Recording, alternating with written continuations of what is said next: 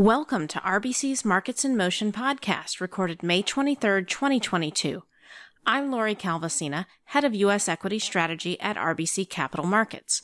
Please listen to the end of this podcast for important disclaimers. This week in the podcast, we run through our takeaways from 1Q13Fs of more than 300 of the biggest U.S.-based hedge funds, which came out just last week. 3 big things you need to know. First, our review of the performance trends and relative valuations of the most popular S&P 500 stocks and hedge funds suggests to us that the pandemic froth is out of these names, an important milestone. But on the valuation side, there may still be some room to fall.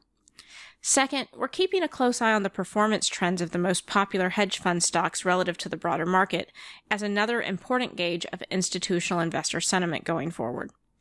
Third, in terms of sector positioning, what jumps out to us the most is that while hedge fund positioning in consumer staples remained underweight versus the Russell 3000 as 1Q came to an end, the underweight has been narrowing and it's actually back to its 3Q 2016 high, which we view as another cautious data point on the sector.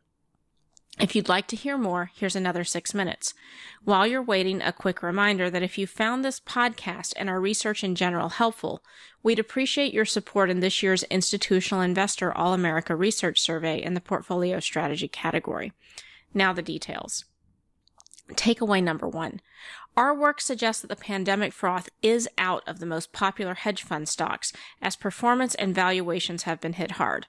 Unfortunately, our work just isn't conclusive on the point of whether valuations have bottomed yet. We track 2 lists of the most popular stocks in more than 300 major hedge funds. The hot dogs, which capture the 20 most popular stocks in hedge funds based on the dollar value owned. And we also track the hotels, which captures the 20 most popular stocks in hedge funds based on the percent of market cap owned by hedge funds. Amid the recent volatility in the U.S. equity market, the performance and valuation trends of both baskets relative to the S&P have been hit quite hard, but they've also reached some interesting levels versus history.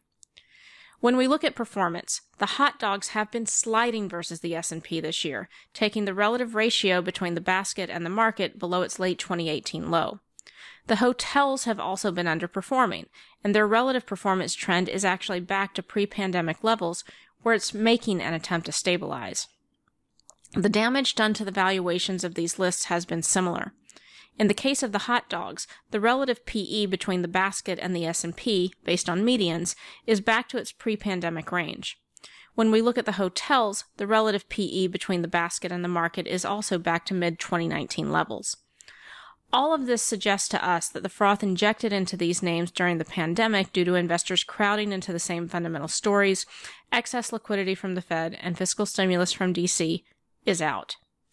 That being said, when we look at our charts, it's just not entirely clear whether these baskets have absolutely found a floor. The hot dog's relative PE is still above levels that marked the lows seen in 2018, 2019, and 2020, and the hotel's relative PE is still above levels that marked its own bottom in 2017 and 2018. If recession is avoided, the normalization we've already seen may end up being enough. But if recession risks continue to rise in the eyes of investors, it wouldn't entirely surprise us to see valuations take another leg lower and revisit some of the bottoms seen in recent history. Our bottom line, what we're seeing in all of our data is positive for the broader market and the idea of institutional investor capitulation coming soon, but it's just not a table pounder quite yet. Takeaway number 2.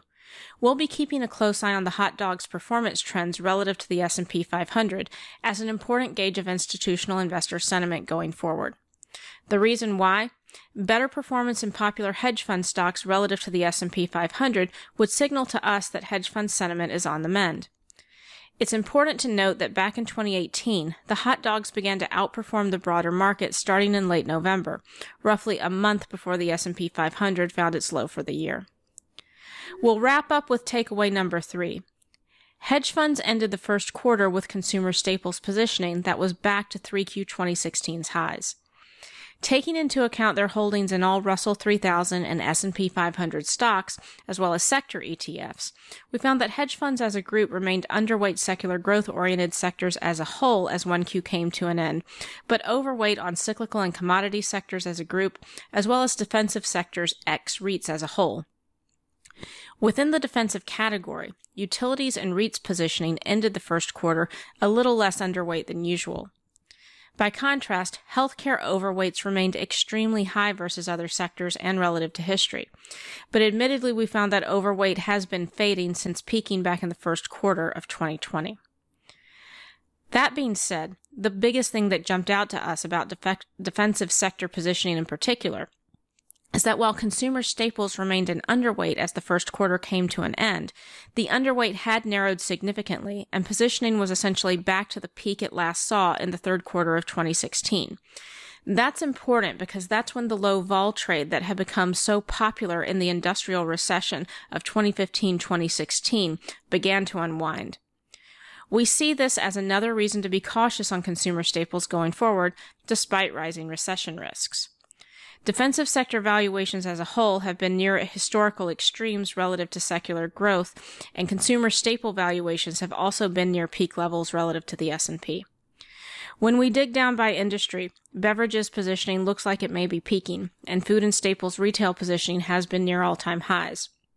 Meanwhile, food products positioning had some room to run as 1Q came to an end. That's all for now. Thanks for listening. And be sure to check out our sister podcast, RBC's Industries in Motion, for sector-specific thoughts from RBC's team of equity analysts. This content is based on information available at the time it was recorded and is for informational purposes only. It is not an offer to buy or sell or a solicitation, and no recommendations are implied. It is outside the scope of this communication to consider whether it is suitable for you and your financial objectives.